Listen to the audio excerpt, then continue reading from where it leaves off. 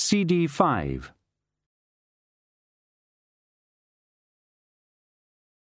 "I like the forest best," said Esk. "I dunno," said Granny. "This is a bit like a forest, really. Anyway, people certainly appreciate a witch here." "They're very friendly," Esk conceded. "You know the house down the street where that fat lady lives with all those young ladies you said were her relatives?" "Mrs. Palm," said Granny cautiously. "Very respectable lady." "People come to visit them all night long. I watched. I'm surprised they get any sleep." Said Granny. "It must be a trial for the poor woman with all those daughters to feed, too. I think people could be more considerate." "Well, now," said Granny, "I'm not sure that—" She was rescued by the arrival at the gates of the university of a large, brightly painted wagon. Its driver reined in the oxen a few feet from Granny and said, "Excuse me, my good woman, but would you be so kind as to move, please?" Granny stepped aside, affronted by this display of downright politeness, and particularly upset at being thought of as anyone's good woman. And the driver saw Esk. It was Treacle. He grinned like a worried snake. "I say, it's the young lady who thinks women should be wizards, isn't it?" "Yes," said Esk, ignoring a sharp kick on the ankle from Granny. "What fun! Come to join us, have you?" "Yes," said Esk, and then because something about Treatle's manner seemed to demand it, she added, "Sir, only we can't get in." "We?" said Treacle, and then glanced at Granny. "Oh, yes, of course. This would be your aunt?" "My granny, only not really my granny, just sort of everyone's granny." Granny gave a stiff nod. "Well, we cannot have this," said Treacle in a voice as hearty as plum pudding. "My word, no.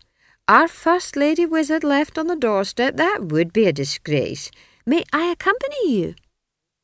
Granny grasped Esk firmly by the shoulder. "If it's all the same to you," she began, but Esk twisted out of her grip and ran towards the cart. "You can really take me in," she said, her eyes shining. "Of course, I'm sure the heads of the order will be most gratified to meet you, most astonished and astounded," he said, and gave a little laugh.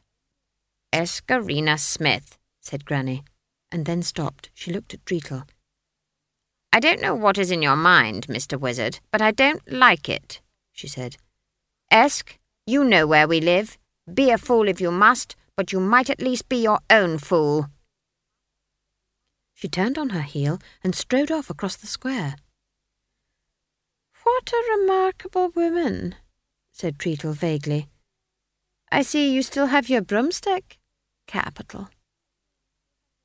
He let go of the reins for a moment and made a complicated sign in the air with both hands.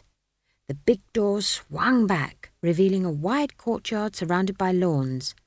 Behind them was a great rambling building, or buildings. It was hard to tell because it didn't look so much as if it had been designed as that a lot of buttresses, arches, towers, bridges, domes, cupolas and so forth had huddled together for warmth.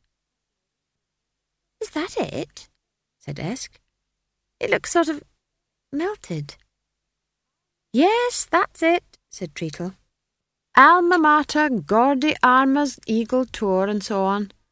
Of course, it's a lot bigger inside than out, like an iceberg or so I'm given to understand. I've never seen the things.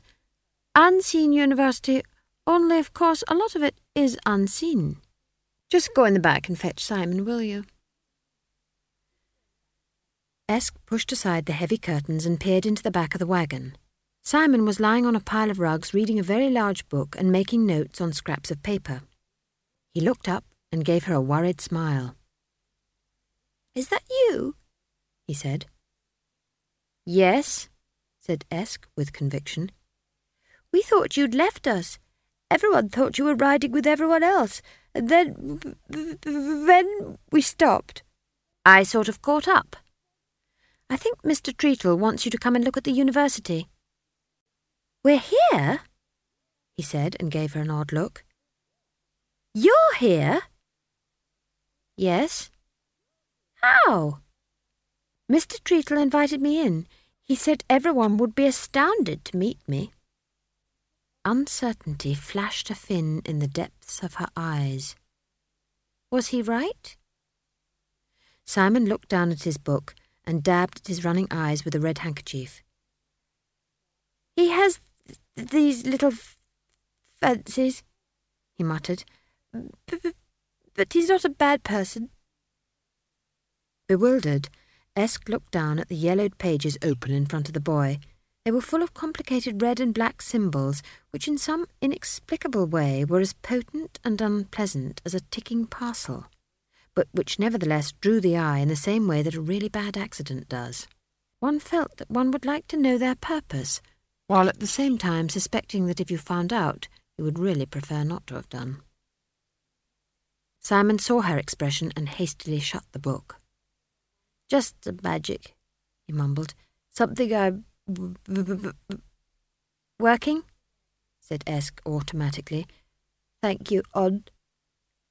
"It must be quite interesting reading books," said Esk. "Sort of." "Can't you read, Esk?" The astonishment in his voice stung her. "I expect so," she said defiantly. "I've never tried." Esk wouldn't have known what a collective noun was if it had spat in her eye. But she knew there was a herd of goats and a coven of witches. She didn't know what you called a lot of wizards. An order of wizards? A conspiracy? A circle? Whatever it was, it filled the university. Wizards strolled among the cloisters and sat on benches under the trees. Young wizards scuttled along pathways as bells rang, with their arms full of books, or, in the case of senior students, with their books flapping through the air after them. The air had the greasy feel of magic and tasted of tin. Esk walked along between Treacle and Simon and drank it all in. It wasn't just that there was magic in the air, but it was tamed and working, like a mill race. It was power, but it was harnessed. Simon was as excited as she was, but it showed only because his eyes watered more and his stutter got worse. He kept stopping to point out various colleges and research buildings. One was quite low and brooding, with high, narrow windows. "That's the library," said Simon, his voice bursting with wonder and respect. "Can I have a look?" "Plenty of time for that later," said Treacle. Simon gave the building a wistful look. "All the books of magic ever written," he whispered. "Why are the windows barred?" said Esk. Simon swallowed. "Because books of magic aren't like other books. They lead a—" "That's enough," snapped Treacle.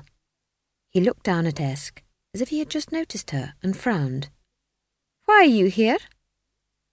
"You invited me in," said Esk. "Me? Oh, yes, of course. Sorry, mind wandering. The young lady who wants to be a wizard. Let us see, shall we?" He led the way up a broad flight of steps to an impressive pair of doors. At least, they were designed to be impressive. The designer had invested deeply in heavy locks, curling hinges, brass studs, and an intricately carved archway to make it absolutely clear to anyone entering that they were not very important people at all. He was a wizard. He had forgotten the door knocker. Treacle rapped on the door with his staff. It hesitated for a while, and then slowly slid back its bolts and swung open. The hall was full of wizards and boys' parents. There are 2 ways of getting into Unseen University. In fact, there are 3, but at this time wizards hadn't realised it. The first is to achieve some great work of magic, such as the recovery of an ancient and powerful relic, or the invention of a totally new spell, but in these times it was seldom done. In the past, there had been great wizards capable of forming whole new spells from the chaotic raw magic of the world. wizards from whom, as it were, all the spells of wizardry had flowed, but those days had gone. There were no more sorcerers. So the more typical method was to be sponsored by a senior and respected wizard after a suitable period of apprenticeship. Competition was stiff for a university place, and the honour and privileges an unseen degree could bring. Many of the boys milling around the hall and launching minor spells at each other would fail and have to spend their lives as lowly magicians, mere magical technologists with defiant beards and leather patches on their elbows who congregated in small, jealous groups at parties. Not for them the coveted pointy hat with optional astrological symbols, or the impressive robes, or the staff of authority. But at least they could look down on conjurers, who tended to be jolly and fat, and inclined to drop their H's and drink beer, and go around with sad, thin women in spangly tights, and really infuriate magicians by not realising how lowly they were, and kept telling them jokes. Lowliest of all, apart from witches of course, were thaumaturgists, who never got any schooling at all. A thaumaturgist could just about be trusted to wash out an alembic. Many spells required things like mould from a corpse dead of crushing, or the semen of a living tiger, or the root of a plant that gave an ultrasonic scream when it was uprooted. Who was sent to get them? Right. It is a common error to refer to the lower magical ranks as hedge wizards. In fact, hedge wizardry is a very honoured and specialised form of magic that attracts silent, thoughtful men of druidical persuasion and topyric inclinations. If you invited a hedge wizard to a party, he would spend half the evening talking to your potted plant, and he would spend the other half listening. Esk noticed that there were some women in the hall, because even young wizards had mothers and sisters. Whole families had turned up to bid the favoured sons farewell. There was a considerable blowing of noses, wiping of tears, and the clink of coins as proud fathers tucked a little spending money into their offspring's hands. Very senior wizards were perambulating among the crowds, talking to the sponsoring wizards and examining the prospective students. Several of them pushed through the throng to meet Treacle, moving like gold-trimmed galleons under full sail. They bowed gravely to him and looked approvingly at Simon. "This is young Simon, is it?" said the fattest of them, beaming at the boy. "We've heard great reports of you, young man, eh, what?" Simon bowed to the Arch-Chancellor Cutangle, Arch-Mage of the Wizards of the Silver Star, said Treacle. Simon bowed apprehensively. Cutangle looked at him benevolently. "We've heard great things about you, my boy," he said. "All this mountain air must be good for the brain, eh?" He laughed. The wizards around him laughed. Treacle laughed, which Esk thought was rather funny, because there wasn't anything particularly amusing happening. "I don't know. From what we hear, it must be the only thing you don't know, lad," said Cutangle, his jowls waggling. There was another carefully timed bout of laughter. Cutangle patted Simon on the shoulder. "This is the scholarship boy," he said. "Quite astounding results. Never seen better. Self-taught, too. Astonishing, what? Isn't that so, Treacle?" Superb, Arch-Chancellor. Cutangle looked around at the watching wizards. "Perhaps you could give us an example," he said. "A little demonstration, perhaps." Simon looked at him in animal panic. "Actually, I'm not very Now, said Cutangle, in what he probably really did think was an encouraging tone of voice. "Do not be afraid. Take your time. When you are ready." Simon licked his dry lips and gave Treacle a look of mute appeal. He said, He stopped and swallowed hard.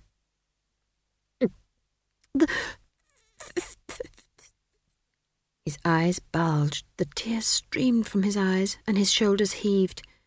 Treacle patted him reassuringly on the back. "Hay fever," he explained. Don't seem to be able to cure it. Tried everything." Simon swallowed and nodded. He waved Treacle away with his long white hands and closed his eyes. For a few seconds nothing happened. He stood with his lips moving soundlessly. Then silence spread out from him like candlelight. Ripples of noiselessness washed across the crowds in the hall, striking the walls with all the force of a blown kiss, then curling back in waves. People watched their companions mouthing silently, then went red with effort when their own laughter was as audible as a gnat's squeak. Tiny motes of light winked into existence around his head. They whirled and spiraled in a complex three-dimensional dance and then formed a shape. In fact, it seemed to Esk that the shape had been there all the time, waiting for her eyes to see it, in the same way that a perfectly innocent cloud can suddenly become, without changing in any way, a whale or a ship or a face. The shape around Simon's head was the world. That was clear, although the glitter and rush of the little lights blurred some of the detail. But there was great Artuan, the sky turtle, with the 4 elephants on its back, and on them the disc itself. There was the sparkle of the great waterfall around the edge of the world, and there at the very hub, a tiny needle of rock that was the great mountain Cori Celesti, where the gods lived. The image expanded and homed in on the Circle Sea, and then on Ankh itself, the little lights flowing away from Simon and winking out of existence a few feet from his head. Now they showed the city from the air, rushing towards the watchers. There was the university itself, growing larger. There was the great hall. There were the people, watching, silent, open-mouthed, and Simon himself, outlined in specks of silver light, and a tiny sparkling image in the air around him, and that image contained an image, and another, and another. There was a feeling that the universe had been turned inside out in all dimensions at once. It was a bloated, swollen sensation. It sounded as if the whole world had said gloop. The walls faded, so did the floor. The paintings of former great mages, all scrolls and beards and slightly constipated frowns, vanished. The tiles underfoot, a rather nice black and white pattern, evaporated, to be replaced by fine sand, grey as moonlight and cold as ice. Strange and unexpected stars glittered overhead. On the horizon were low hills, eroded not by wind or rain in this weatherless place, but by the soft sandpaper of time itself. No one else seemed to have noticed. No one else, in fact, seemed alive. Esk was surrounded by people as still and silent as statues. And they weren't alone. There were other things behind them, and more were appearing all the time. They had no shape, or rather they seemed to be taking their shapes at random from a variety of creatures. They gave the impression that they had heard about arms and legs and jaws and claws and organs, but didn't really know how they all fitted together, or didn't care, or were so hungry that they hadn't bothered to find out. They made a sound like a swarm of flies. They were the creatures out of her dreams, come to feed on magic. She knew they weren't interested in her now, except in the nature of an after-dinner mint. Their whole concentration was focused on Simon, who was totally unaware of their presence. Esk kicked him smartly on the ankle. The cold desert vanished. The real world rushed back. Simon opened his eyes, smiled faintly, and gently fell backwards into Esk's arms. A buzz went up from the wizards, and several of them started to clap. No one seemed to have noticed anything odd, apart from the silver lights. Cutangle shook himself and raised a hand to quell the crowd. "Quite astonishing," he said to Treacle. "You say he worked it out all by himself?" "Indeed, Lord." "No one helped him at all?" "There was no one to help him," said Treacle. "He was just wandering from village to village doing small spells, but only if people paid him in books or paper. Q-Tangle nodded. It was no illusion, he said. Yet he didn't use his hands. What was he saying to himself, do you know? He says it's just words to make his mind work properly, said Treacle, and shrugged. I can't understand half of what he says, and that's a fact. He says he's having to invent words because there aren't any for the things he's doing. Q-Tangle glanced sideways at his fellow mages. They nodded. It will be an honour to admit him to the university, he said. Perhaps you would tell him so when he wakes up. He felt a tugging at his robe and looked down. Excuse me, said Esk. Hello, young lady, said Q-Tangle in a sugar mouse voice. Have you come to see your brother enter the university? He's not my brother, said Esk. There were times when the world had seemed to be full of brothers, but this wasn't one of them. Are you important? She said. Q-Tangle looked at his colleagues and beamed. There were fashions in wizardry, just like anything else. Sometimes wizards were thin and gaunt and talked to animals. The animals didn't listen, but it's the thought that counts. While at other times they tended towards the dark or saturnine, with little black pointed beards. Currently, Aldermanic was in. Q-Tangle swelled with modesty. Quite important, he said. One does one's best in the service of one's fellow man. Yes, quite important, I would say. I want to be a wizard, said Esk. The lesser wizards behind Q-Tangle stared at her as if she was a new and interesting kind of beetle. Q-Tangle's face went red and his eyes bulged. He looked down at Esk and seemed to be holding his breath. Then he started to laugh. It started somewhere down in his extensive stomach regions and worked its way up, echoing from rib to rib and causing minor wizard quakes across his chest until it burst forth in a series of strangled snorts. It was quite fascinating to watch, that laugh. It had a personality all of its own. But he stopped when he saw Esk's stare. If the laugh was a music hall clown, then Esk's determined squint was a whitewash bucket on a fast trajectory. A wizard, he said. You want to be a wizard? Yes, said Esk, pushing the dazed Simon into Treatle's reluctant arms. I'm the 8th son of an 8th daughter. The wizards around her were looking at one another and whispering. Esk tried to ignore them. What did she say? Is she serious? I always think children are so delightful at that age, don't you? You're the 8th son of an 8th daughter, said Q-Tangle. Really? The other way around, only not exactly, said Esk defiantly. Q-Tangle dabbed his eyes with a handkerchief.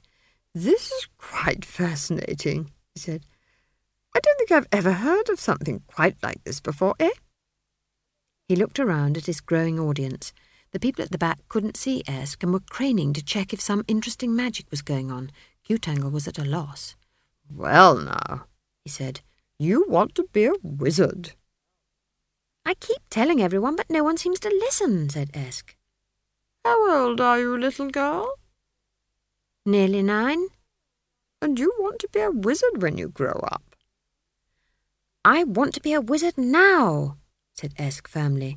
This is the right place, isn't it? Q-Tangle looked at Treacle and winked. I saw that, said Esk. I don't think there's ever been a lady wizard before, said Q-Tangle. I rather think it might be against the law. Wouldn't you rather be a witch? I understand it's a fine career for girls. A minor wizard behind him started to laugh. Esk gave him a look. Being a witch is quite good, she conceded, but I think wizards have more fun. What do you think? I think you're a very singular little girl, said Q-Tangle. What does that mean? It means there's only one of you, said Treacle. That's right, said Esk. "And I still want to be a wizard." Words failed Q-Tangle. "Well, you can't," he said. "The very idea." He drew himself up to his full width and turned away. Something tugged at his robe. "Why not?" said a voice. He turned. "Because," he said, slowly and deliberately, "because the whole idea is completely laughable, that's why. And it's absolutely against the law." "But I can do wizard magic," said Esk, the faintest suggestion of a tremble in her voice. Q-Tangle bent down until his face was level with hers. "No, you can't," he hissed, "because you're not a wizard. Women aren't wizards. Do I make myself clear?" "Watch," said Esk. She extended her right hand with the fingers spread and sighted along until she spotted the statue of Malik the Wise, the founder of the university. Instinctively, the wizards between her and it edged out of the way and then felt rather silly. "I mean it," she said. "Go away, little girl," said Q-Tangle. "Right," said Esk. She squinted hard at the statue and concentrated.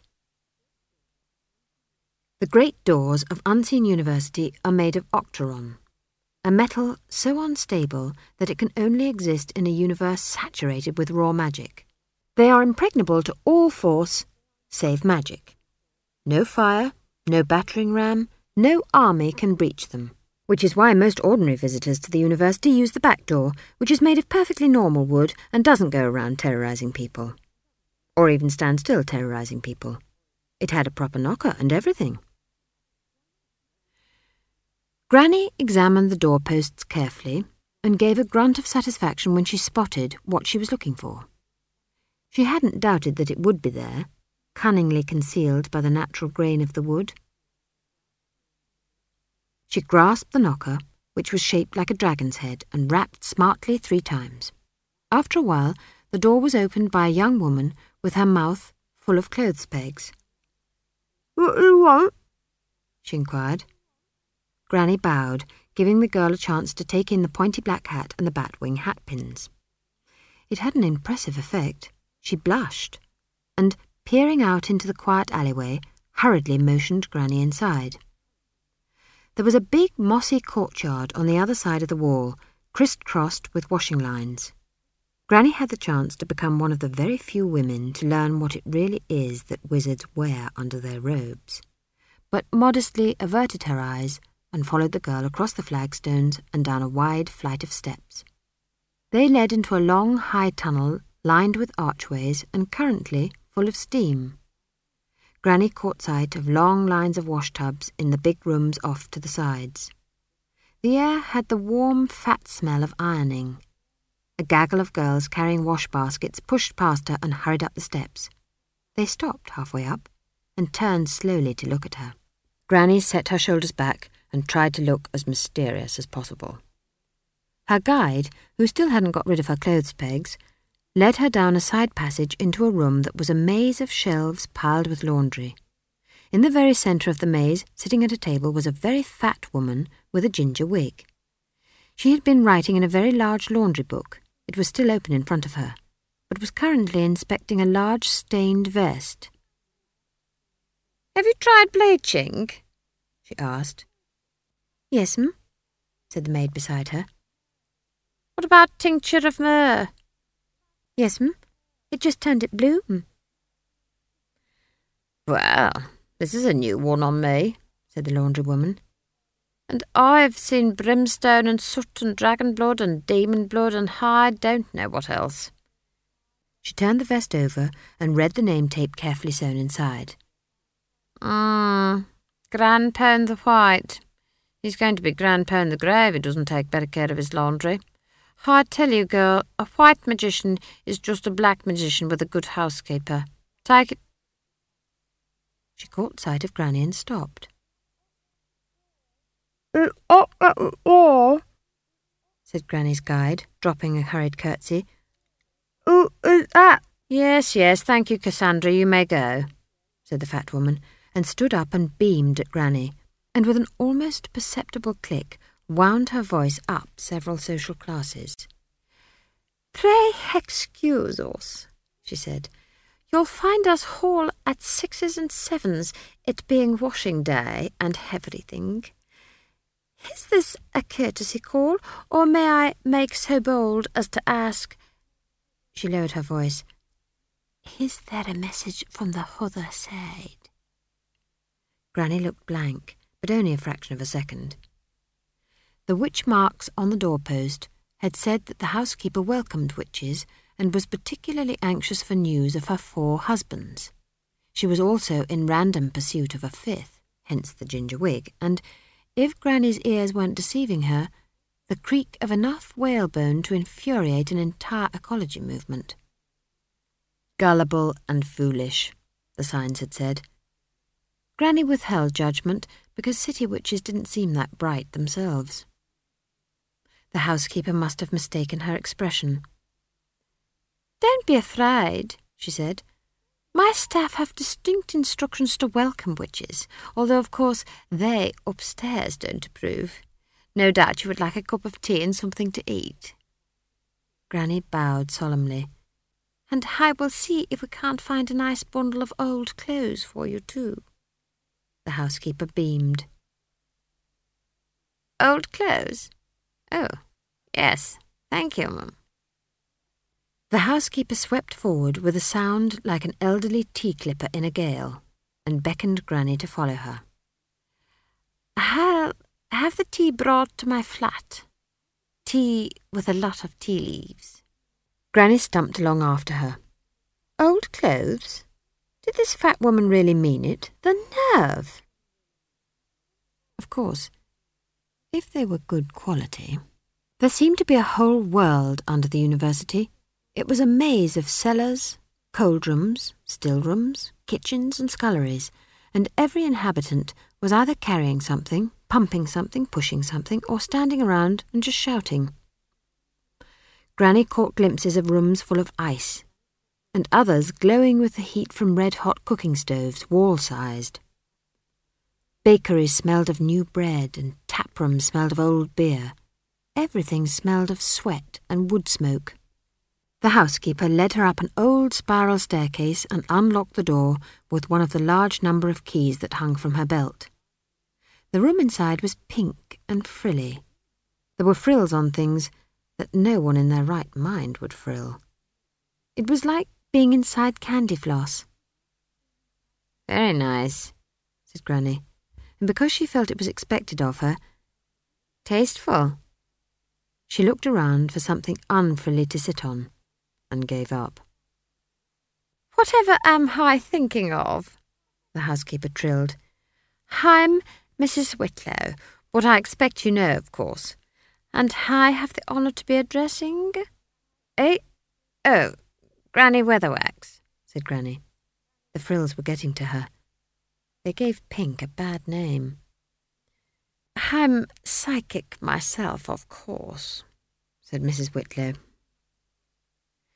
Granny had nothing against fortune-telling, provided it was done badly by people with no talent for it. It was a different matter if people who ought to know better did it, though. She considered that the future was a frail enough thing at best, and if people looked at it hard, they changed it. Granny had some quite complex theories about space and time and why they shouldn't be tinkered with, but fortunately good fortune-tellers were rare, and anyway, people preferred bad fortune-tellers who could be relied upon for the correct dose of uplift and optimism. Granny knew all about bad fortune-telling. It was harder than the real thing. You needed a good imagination. She couldn't help wondering if Mrs. Whitlow was a born witch who somehow missed her training. She was certainly laying siege to the future.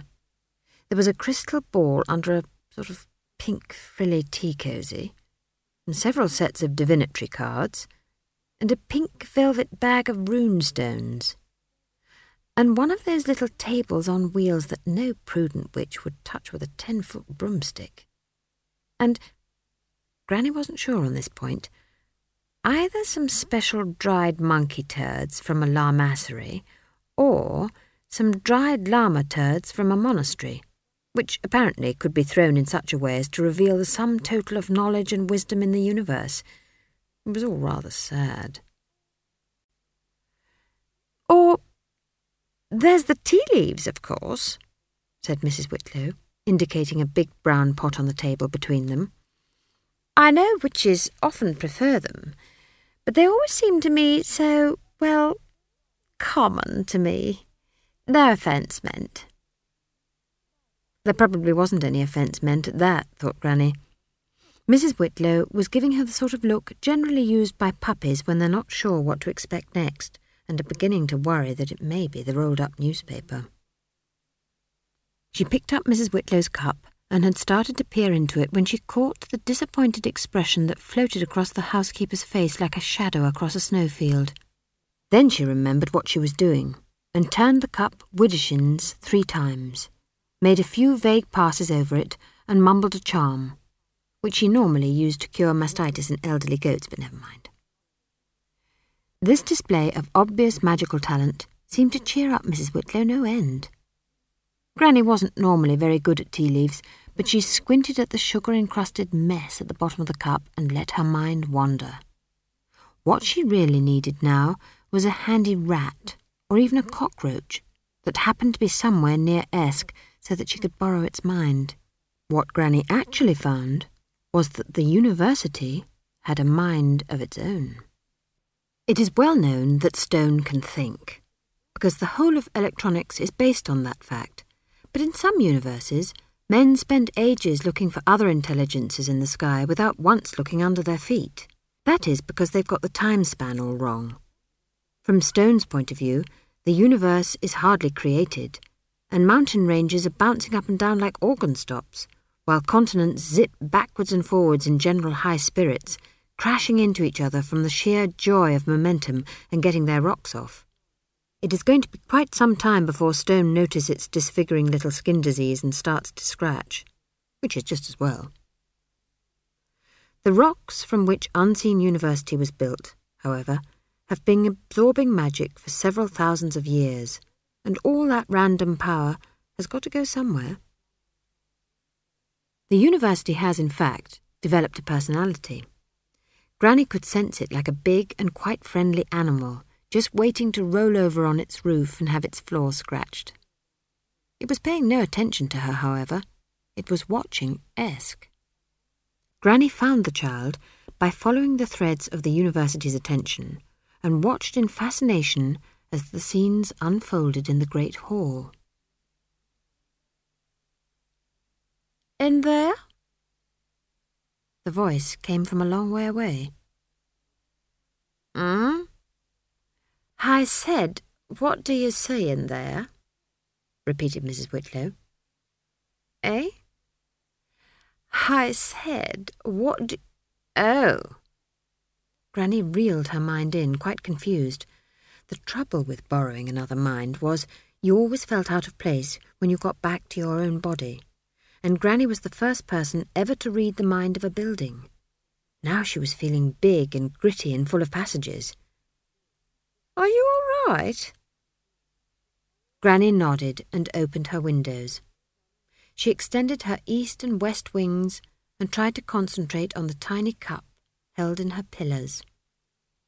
Fortunately, Mrs. Whitlow put her plaster complexion and stony silence down to occult powers at work, while Granny found that a brief exposure to the vast silicone memory of the university had quite stimulated her imagination. In a voice like a draughty corridor, which made the housekeeper very impressed, she wove a future full of keen young men fighting for Mrs. Whitlow's ample favours. She also spoke very quickly, because what she had seen in the great hall made her anxious to go round to the main gates again. There is another thing, she added. Yes, yes? I see you hiring a new servant. You do hire the servants here, don't you? Right. And this one is a young girl, very economical, very good worker, can turn her hand to anything. What about her, then? Said Mrs. Whitlow, already savouring Granny's surprising graphic descriptions of her future and drunk with curiosity. These spirits are a little unclear on this point, said Granny, but it's very important that you hire her. No problem there, said Mrs. Whitlow. Can't keep servants here, you know, not for long. It's all the magic. It leaks down here, you know, especially from the library, where they keep all them magical books. 2 of the top floor maids walked out yesterday. Actually, they said they were fed up going to bed not knowing what shape they would wake up in the morning. The senior wizards turn them back, you know, but it's not the same. Yes, well, the spirits say this young lady won't be any trouble as far as that is concerned, said Granny grimly. If she can sweep and scrub, she's welcome, I'm sure, said Mrs. Whitlow, looking puzzled. She even brings her own broom, according to the spirits, that is. How very helpful. When is this young lady going to arrive? Oh, soon. Soon? That's what the spirits say. A faint suspicion clouded the housekeeper's face. This ain't the sort of thing spirits normally say. Where do they say that exactly? Here, said Granny. Look, the little cluster of tea leaves between the sugar and this crack here. Am I right? Their eyes met. Mrs. Whitlow might have had her weaknesses, but she was quite tough enough to rule the below-stairs world of the university. However, Granny could outstare a snake. After a few seconds, the housekeeper's eyes began to water. Yes, I expect you are, she said meekly, and fished a handkerchief from the recesses of her bosom. Well then, said Granny, sitting back and replacing the teacup in its saucer. There are plenty of opportunities here for a young woman willing to work hard, said Mrs. Whitlow. I myself started as a maid, you know. We all do, said Granny vaguely. And now I must be going. She stood up and reached for her hat. But must hurry, urgent appointment, said Granny over her shoulder as she hurried down the steps. There's a bundle of old clothes. Granny paused, her instincts battling for mastery. Any black velvet? Yes, and some silk. Granny wasn't sure she approved of silk. She'd heard it came out of a caterpillar's bottom, but black velvet had a powerful attraction. Loyalty won. Put it on one side, I may call again, she shouted, and ran down the corridor.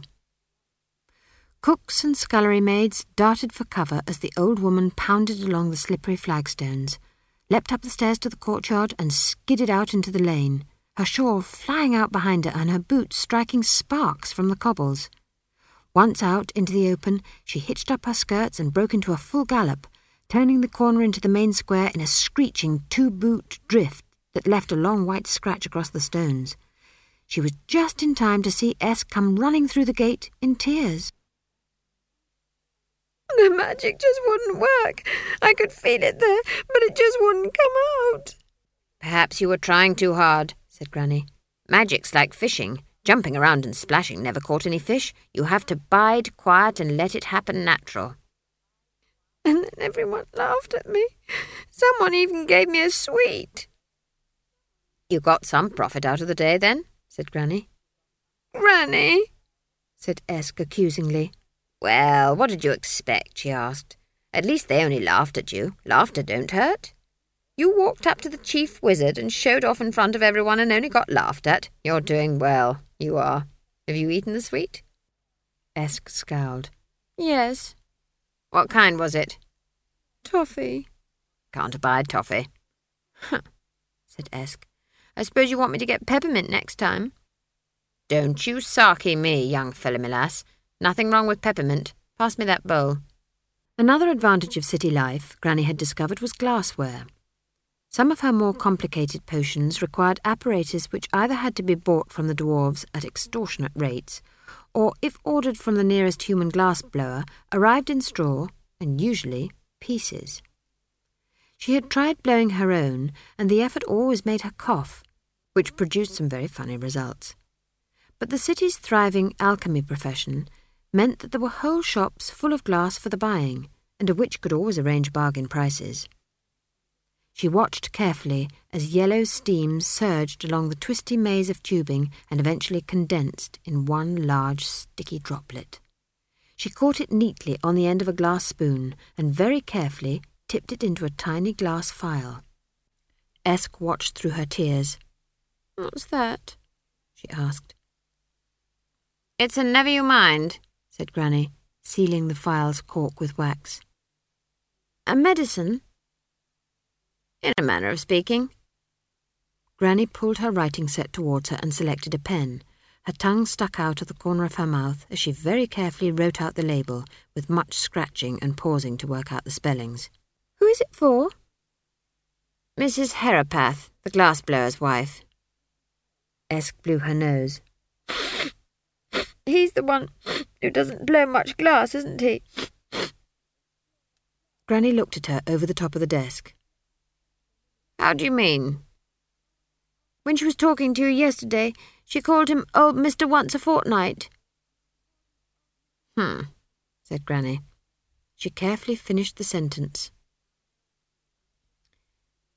Dilute in 1 pint water and 1 droppy in his tea.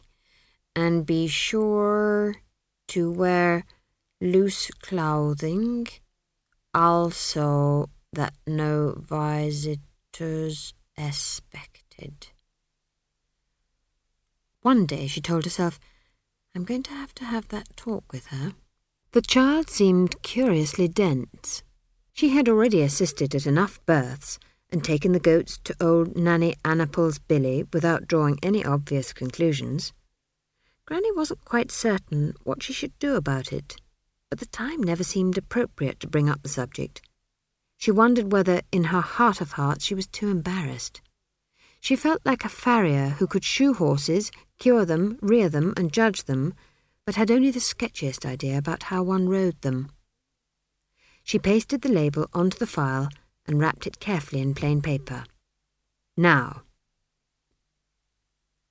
There is another way into the university, she said, looking sidelong at Esk, who was making a disgruntled job of mashing herbs in a mortar.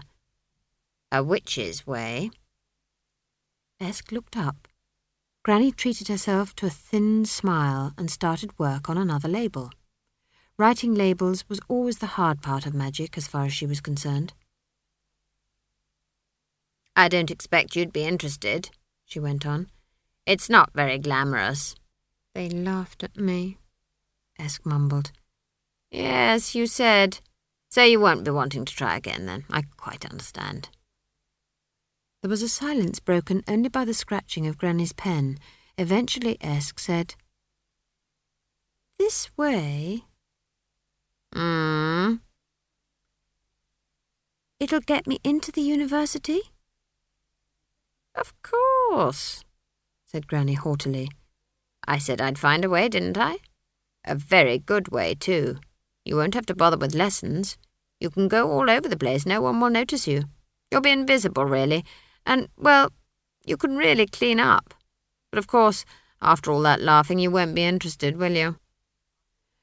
Pray, have another cup of tea, Mrs. Weatherwax, said Mrs. Whitlow. Mistress, said Granny. Pardon? It's Mistress Weatherwax, said Granny. 3 sugars, please. Mrs. Whitlow pushed the bowl towards her. Much as she looked forward to Granny's visits, it came expensive in sugar. Sugar lumps never seemed to last long around Granny. Very bad for the figure, she said. And the teeth, so high here. I never had a figure to speak of, and my teeth take care of themselves, said Granny. It was true, more's the pity. Granny suffered from robustly healthy teeth, which she considered a big drawback in a witch. She really envied Nanny Annaple, the witch over the mountain, who managed to lose all her teeth by the time she was 20 and had real crone credibility. It meant you ate a lot of soup, but you also got a lot of respect. And then there was warts. Without any effort, Nanny managed to get a face like a sock full of marbles, while Granny had tried every reputable wart-causer and failed to raise even the obligatory nose wart. Some witches had all the luck. She said, aware of Mrs. Whitlow's fluting. I said, said Mrs. Whitlow, that young Escarina is a real treasure. Quite the little find. She keeps the floors spotless. Spotless! No task too big. I said to her yesterday, I said, that broom of yours might as well have a life of its own. And do you know what she said? I couldn't even venture a guess, said Granny weakly. She said the dust was afraid of it, can you imagine? Yes, said Granny. Mrs. Whitlow pushed her teacup towards her and gave her an embarrassed smile. Granny sighed inwardly and squinted into the none-too-clean depths of the future. She was definitely beginning to run out of imagination. The broom whisked down the corridor, raising a great cloud of dust which, if you looked hard at it, seemed somehow to be sucked back into the broomstick. If you looked even harder, you'd see that the broom handle had strange markings on it, which were not so much carved as clinging, and somehow changed shape as you watched. But no one looked. Esk sat on one of the high, deep windows and stared out over the city. She was feeling angrier than usual, so the broom attacked the dust with unusual vigour. Spiders ran desperate 8-legged dashes for safety as ancestral cobwebs disappeared into the void. In the walls, mice clung to each other. Legs braced against the inside of their holes. Woodworms scrabbled in the ceiling beams as they were drawn inexorably backwards down their tunnels. You can really clean up, said Esk. There were some good points, she had to admit. The food was simple, but there was plenty of it, and she had a room to herself somewhere in the roof, and it was quite luxurious because here she could lie in until 5 a.m., which to Granny's way of thinking was practically noon. The work certainly wasn't hard. She just started sweeping until the staff realised what was expected of it, and then she could amuse herself until it was finished. If anyone came, the staff would immediately lean itself nonchalantly against a wall. But she wasn't learning any wizardry. She could wander into empty classrooms and look at the diagrams chalked on the board, and on the floor too, in the more advanced classes, but the shapes were meaningless and unpleasant. They reminded Esk of the pictures in Simon's book. They looked alive. She gazed out across the rooftops of Ankh-Morpork and reasoned like this. Writing was only the words that people said, squeezed between layers of paper until they were fossilized. Fossils were well known on the Discworld, great spiral shells and badly constructed creatures that were left over from the time when the Creator hadn't really decided what he wanted to make and was, as it were, just idly messing around with Pleistocene. And the words people said were just shadows of real things. But some things were too big to be really trapped in words, and even the words were too powerful to be completely tamed by writing. So it followed that some writing was actually trying to become things. Esk's thoughts became confused things at this point, but she was certain that really magic words were the ones that pulsed angrily, trying to escape and become real. They didn't look very nice. But then she remembered the previous day. It had been rather odd. The university classrooms were designed on the funnel principle, with tiers of seats, polished by the bottoms of the disc's greatest mages, looking precipitously down into a central area where there was a workbench, a couple of blackboards, and enough floor space for a decent-sized instructional octagon. There was a lot of dead space under the tiers, and Esk had found it a quite useful observation post, peering around between the apprentice wizard's pointy boots at the instructor. It was very restful, with the droning of the lecturers drifting over her as gently as the buzzing of the slightly zonked bees in Granny's special herb garden. There never seemed to be any practical magic. It always seemed to be just words. Wizards seemed to like words. But yesterday had been different. Esk had been sitting in the dusty gloom, trying to do even some very simple magic, when she heard the door open and boots clump across the floor. That was surprising in itself. Esk knew the timetable, and the second-year students who normally occupied this room were down for beginner's dematerialization with J-Pole the Spry in the gym. Students of magic had little use for physical exercise.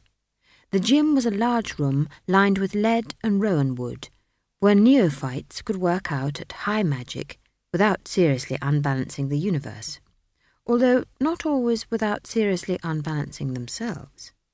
Magic had no mercy on the ham-fisted. Some clumsy students were lucky enough to walk out. Others were removed in bottles. Esk peeped between the slats. These weren't students. They were wizards, quite high ones, to judge by their robes. And there was no mistaking the figure that climbed onto the lecturer's dais like a badly strung puppet, bumping heavily into the lectern and absent-mindedly apologising to it. It was Simon. No one else had eyes like 2 raw eggs in warm water and a nose bright red from blowing. For Simon, the pollen count always went to infinity. It occurred to Esk that, minus his general allergy to the whole of creation, and with a decent haircut and a few lessons in deportment, the boy could look quite handsome. It was an unusual thought, and she squirreled it away for further consideration. When the wizards had settled down, Simon began to talk. He read from notes, and every time he stuttered over a word, the wizards, as one man, without being able to stop themselves, chorused it for him. After a while, a stick of chalk rose from the lectern and started to write on the blackboard behind him. Esk had picked up enough about wizard magic to know that this was an astounding achievement. Simon had been at the university for a couple of weeks, and most students hadn't mastered light levitation by the end of their second year. A little white stub skittered and squeaked across the blackness to the accompaniment of Simon's voice. Even allowing for the stutter, he was not a very good speaker. He dropped notes, he corrected himself, he ummed and ahed, and as far as Esk was concerned, he wasn't saying anything very much. Phrases filtered down to her hiding place. Basic fabric of the universe was one, and she didn't understand what that was, unless he meant denim, or maybe flannelette. Mutability of the possibility matrix. She couldn't guess that at all. Sometimes he seemed to be saying that nothing existed unless people thought it did, and the world was really only there at all because people kept on imagining it.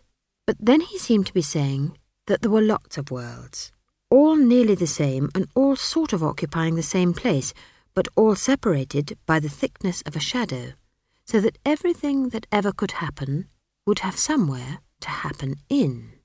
Esk could get to grips with this.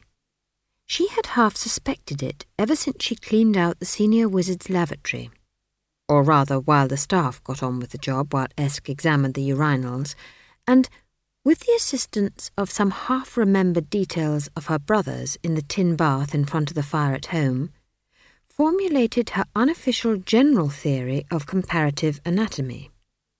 The senior wizard's lavatory was a magical place, with real running water and interesting tiles, and, most importantly, 2 big silver mirrors fixed to opposite walls so that someone looking into one could see themselves repeated again and again, until the image was too small to see.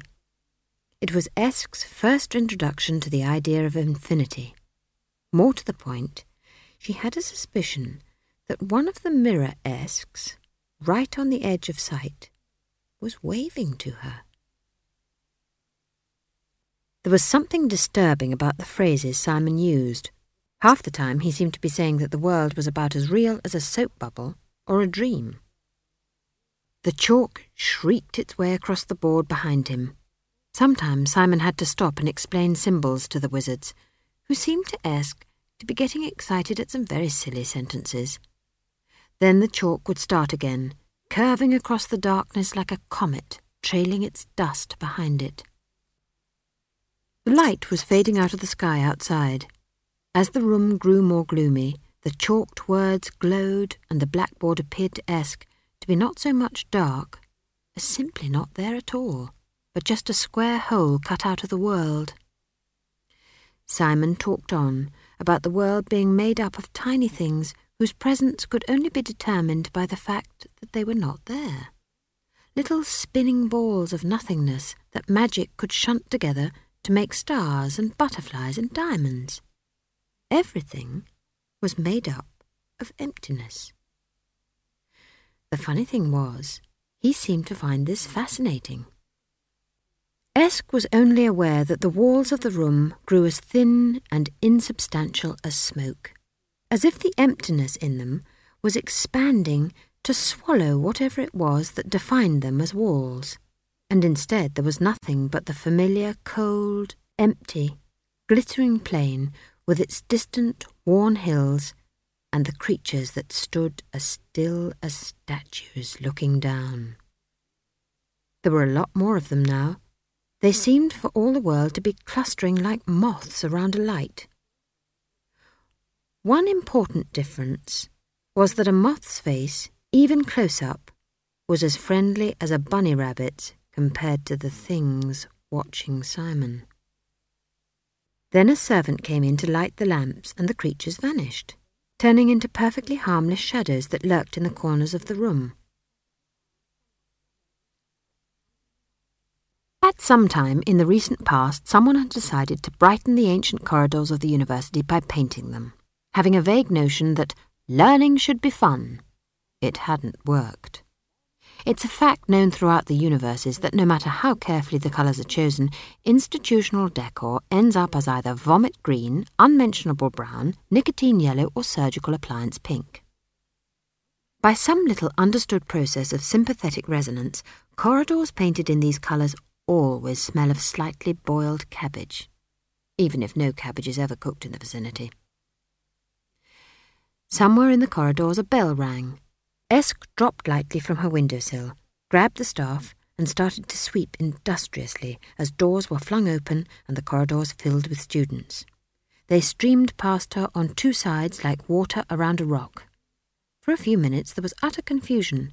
Then doors slammed, a few laggard feet pattered away in the distance, and Esk was by herself again. Not for the first time, Esk wished that the staff could talk. The other servants were friendly enough, but you couldn't talk to them. Not about magic, anyway. She was also coming to the conclusion that she ought to learn to read. This reading business seemed to be the key to wizard magic, which was all about words. Wizards seemed to think that names were the same as things, that if you changed the name, you changed the thing. At least, it seemed to be something like that. Reading. That meant the library. Simon had said there were thousands of books in it, and amongst all those words there were bound to be one or two she could read. Esk put the staff over her shoulder and set off resolutely for Mrs. Whitlow's office. She was nearly there when a wall said, "Psst." When Esk stared at it, it turned out to be Granny. It wasn't that Granny could make herself invisible. It was just that she had this talent for being able to fade into the foreground so that she wasn't noticed. "How are you getting on, then?" asked Granny. "How's the magic coming along?" "What are you doing here, Granny?" said Esk. "Been to tell Mrs. Whitlow her fortune," said Granny, holding up a large bundle of old clothes with some satisfaction. Her smile faded under Esk's stern gaze. "Well, things are different in the city," she said. "City people are always worried about the future. It comes from eating unnatural food. Anyway," she added, suddenly realizing that she was whining, "why shouldn't I tell fortunes?" "You always said Hilda was playing on the foolishness of her sex," said Esk. "You said that them as tells fortune should be ashamed of themselves, and anyway, you don't need old clothes." "Waste not, want not," said Granny primly. She had spent her entire life on the old clothes standard and wasn't about to let her temporary prosperity dislodge her. "Are you getting enough to eat?" "Yes," said Esk. "Granny, about this wizard magic, it's all words." "Always said it was," said Granny. "No, I mean," Esk began, but Granny waved a hand irritably. "Can't be bothered with this at the moment," she said. "I've got some big orders to fill by tonight. If it goes on like this, I'm going to have to train someone up. Can't you come and see me when you get an afternoon off, or whatever it is they give you?" "Train someone up?" said Esk, horrified. "You mean as a witch?" "No," said Granny. "I mean, perhaps." "But what about me?"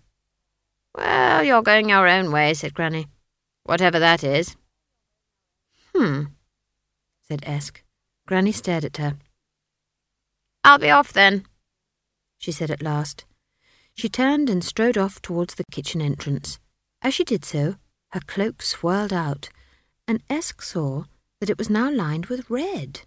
A dark, winey red, but red nevertheless.